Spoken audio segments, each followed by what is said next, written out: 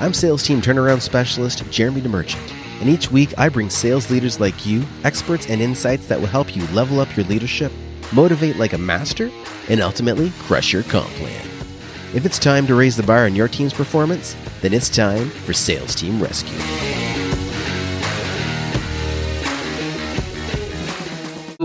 Number 30. Been doing this for 30 weeks. Can you believe it? I'm your host, Jeremy DeMerchant, and today I want to do a special solo episode because I want to talk about something that I want to make sure that we don't forget.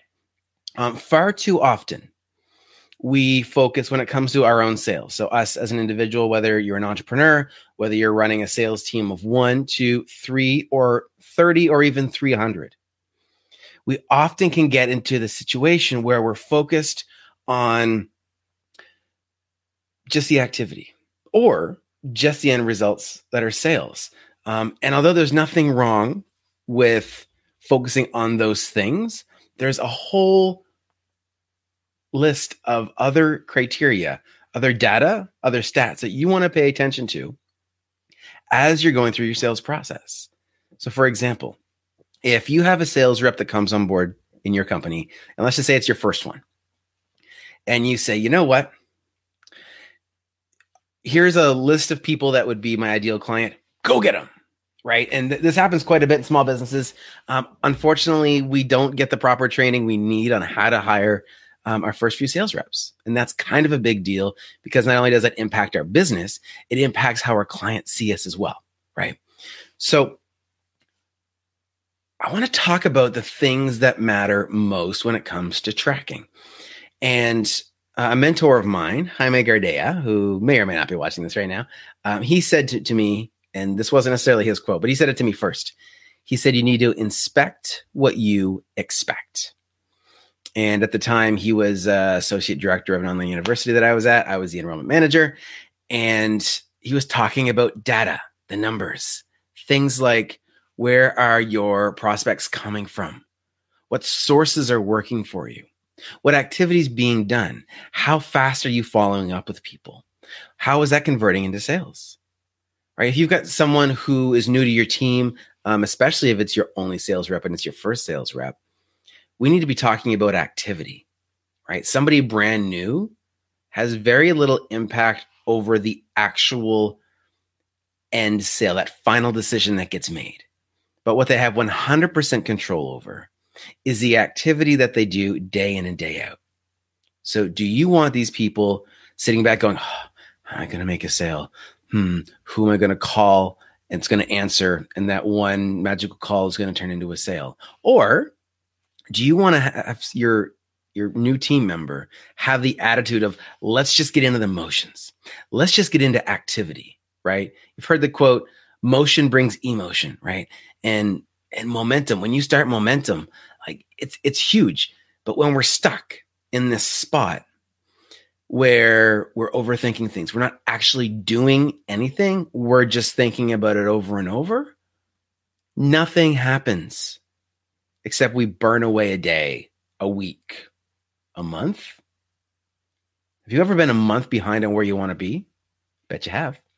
And I bet at least part of it was because you were just overthinking and not getting into action. So how do you get a new salesperson into action? And how do you measure it? Someone new probably has no idea, especially if they don't have a whole lot of experience. They have no idea what they should be doing. And they probably have no idea what you're expecting. So we need to make sure we're communicating very, very clearly. Right? We can't assume, we take for granted the knowledge we have. There's a good chance that if you are a CEO running your own business, in the industry you've been in, you probably have years and years and years experience, which means you can respond to things in a way that a brand new salesperson may never be able to, or at least not without a lot of support. So understand that. Try not to get frustrated with somebody who you feel just isn't doing anything, because part of it is they might not know what that is, right? Create a safe place. So the first thing I want to talk about is culture. Okay, we talk about activity and numbers, but the first thing we need to do is make it okay for them to fail. Don't leave them so scared to go and mess up that they don't do anything, because they're guaranteed to fail that way, right? But they don't think of it that way. They go, I don't want to make the next wrong move because then I'm going to get in trouble.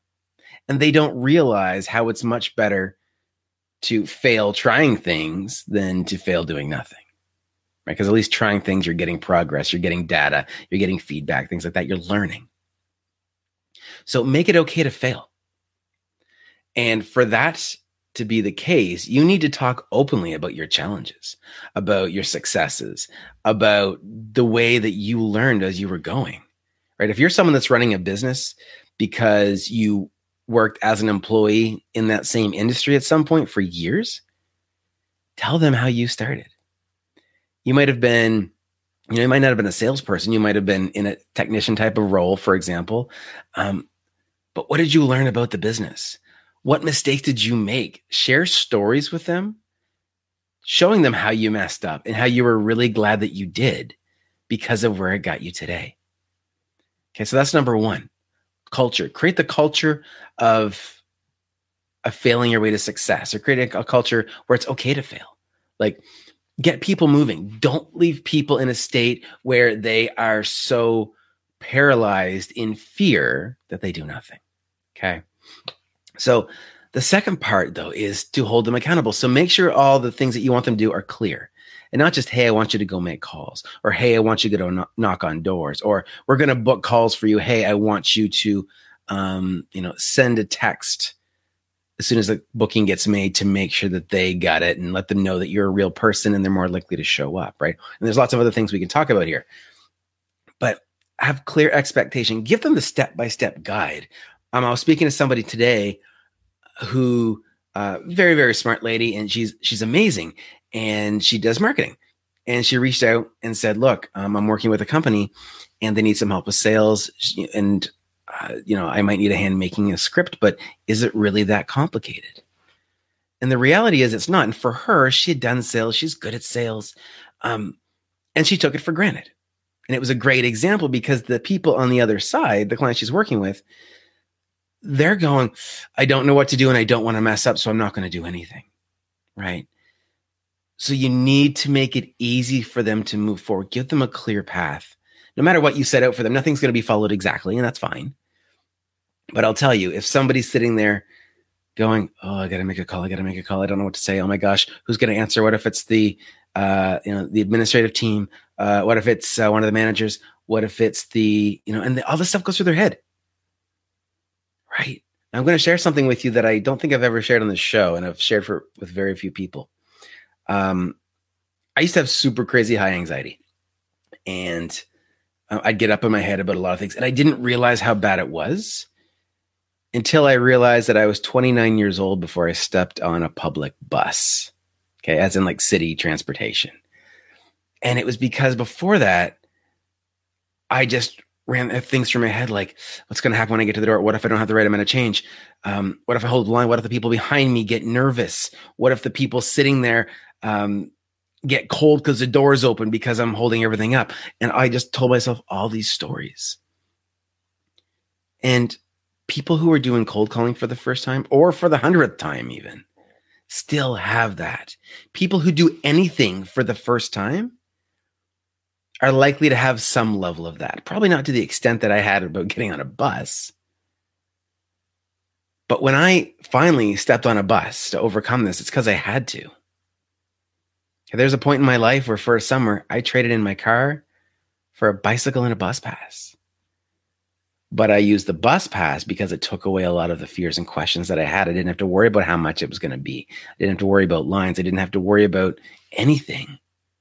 That got me through the majority of my concern. So what can you do to create a bus pass for the people in your company? What can you do from a scripting perspective, from a process perspective? Give them the step-by-step roadmap. And you might think, well, Jeremy, if I make the roadmap, I might as well do it myself. You could, but you shouldn't.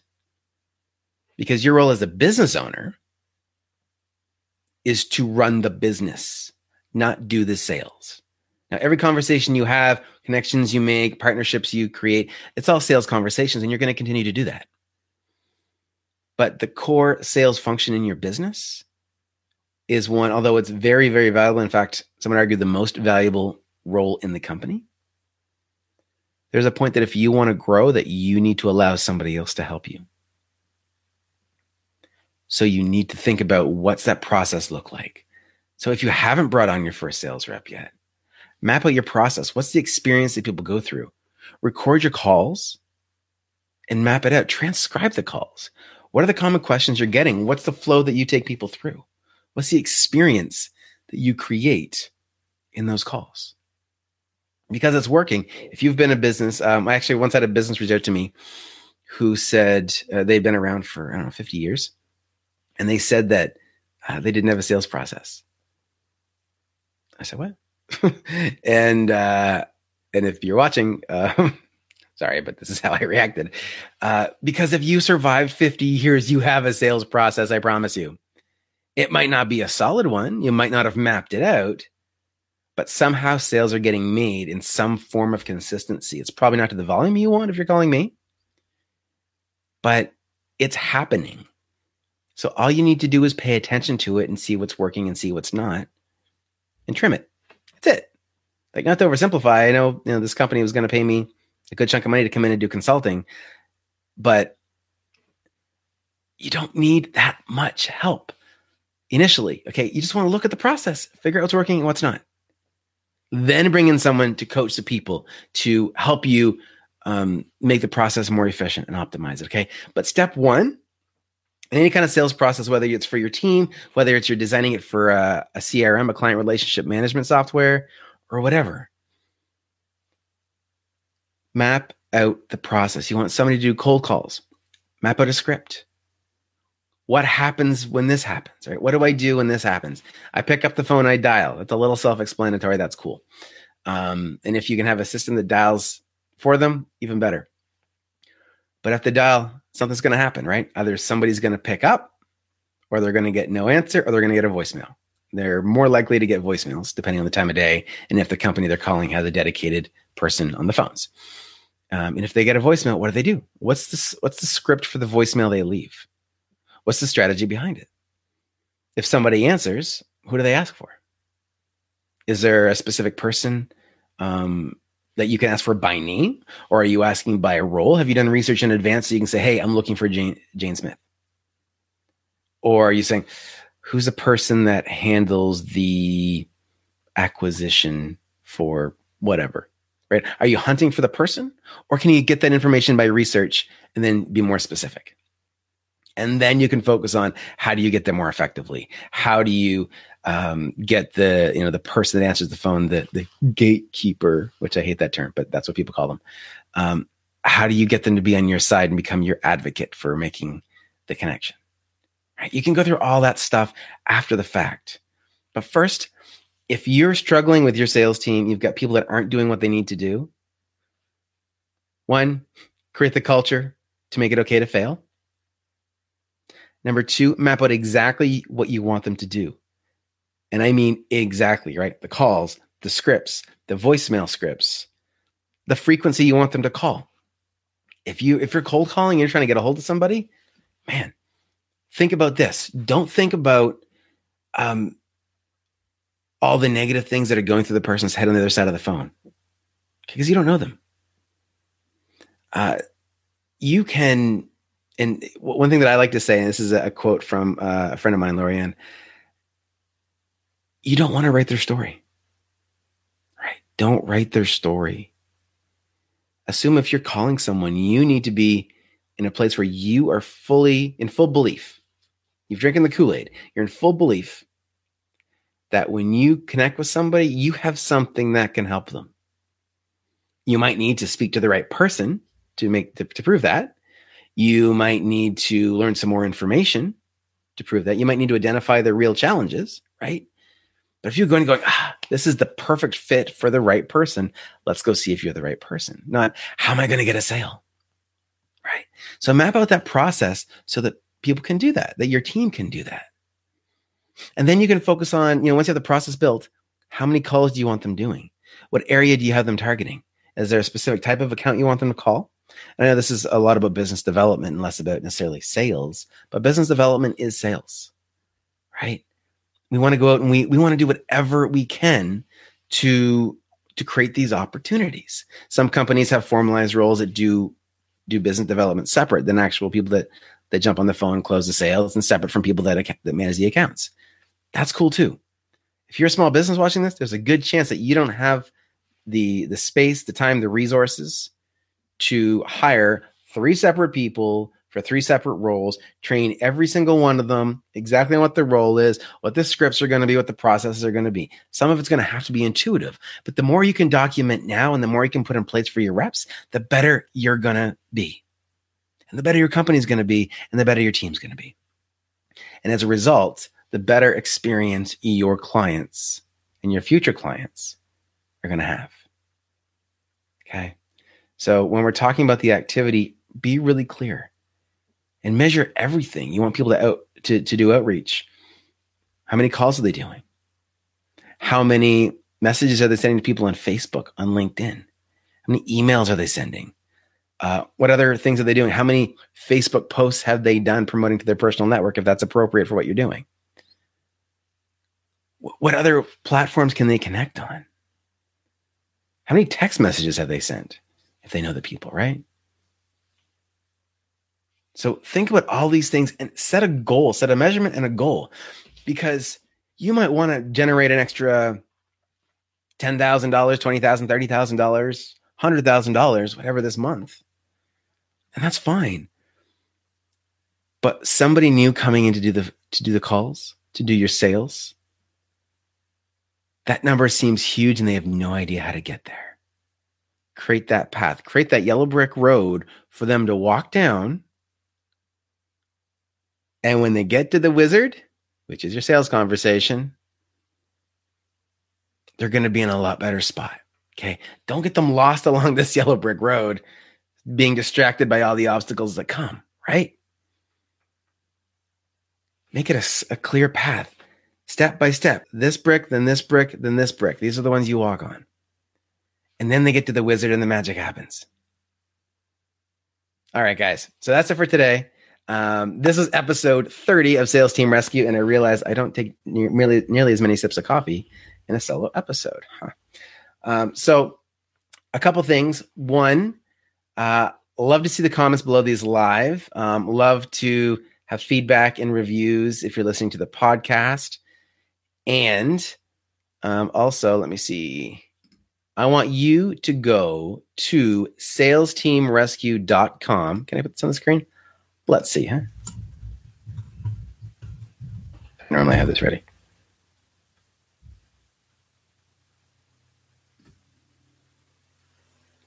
Boom. salesteamrescue.com for 2 things. 1, to get a link to always come to Headspace TV to see all the live episodes when we're doing them live on video. Actually, it's 3 things.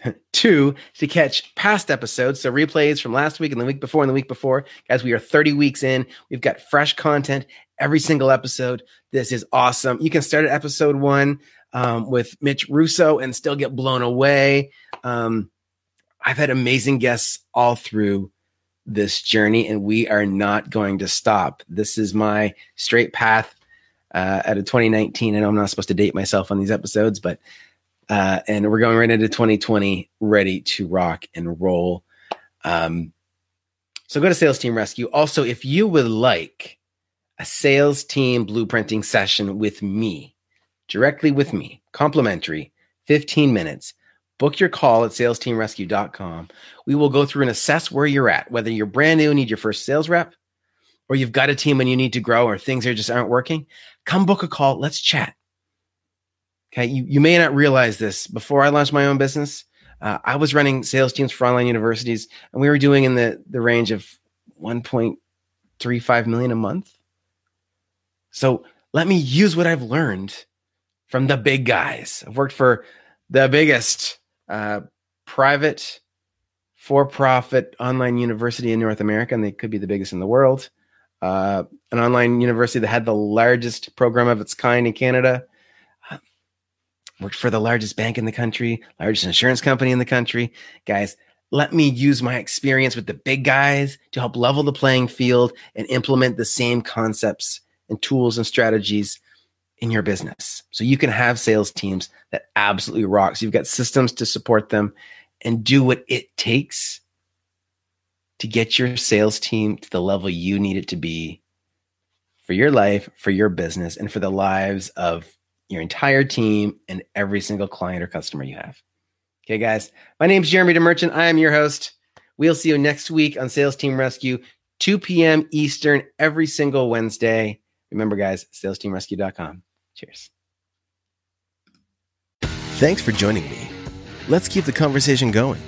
You can find more episodes and a link to join our online community over at salesteamrescue.com. If you haven't already, be sure to hit subscribe and give the show a review to help us reach more sales leaders like you.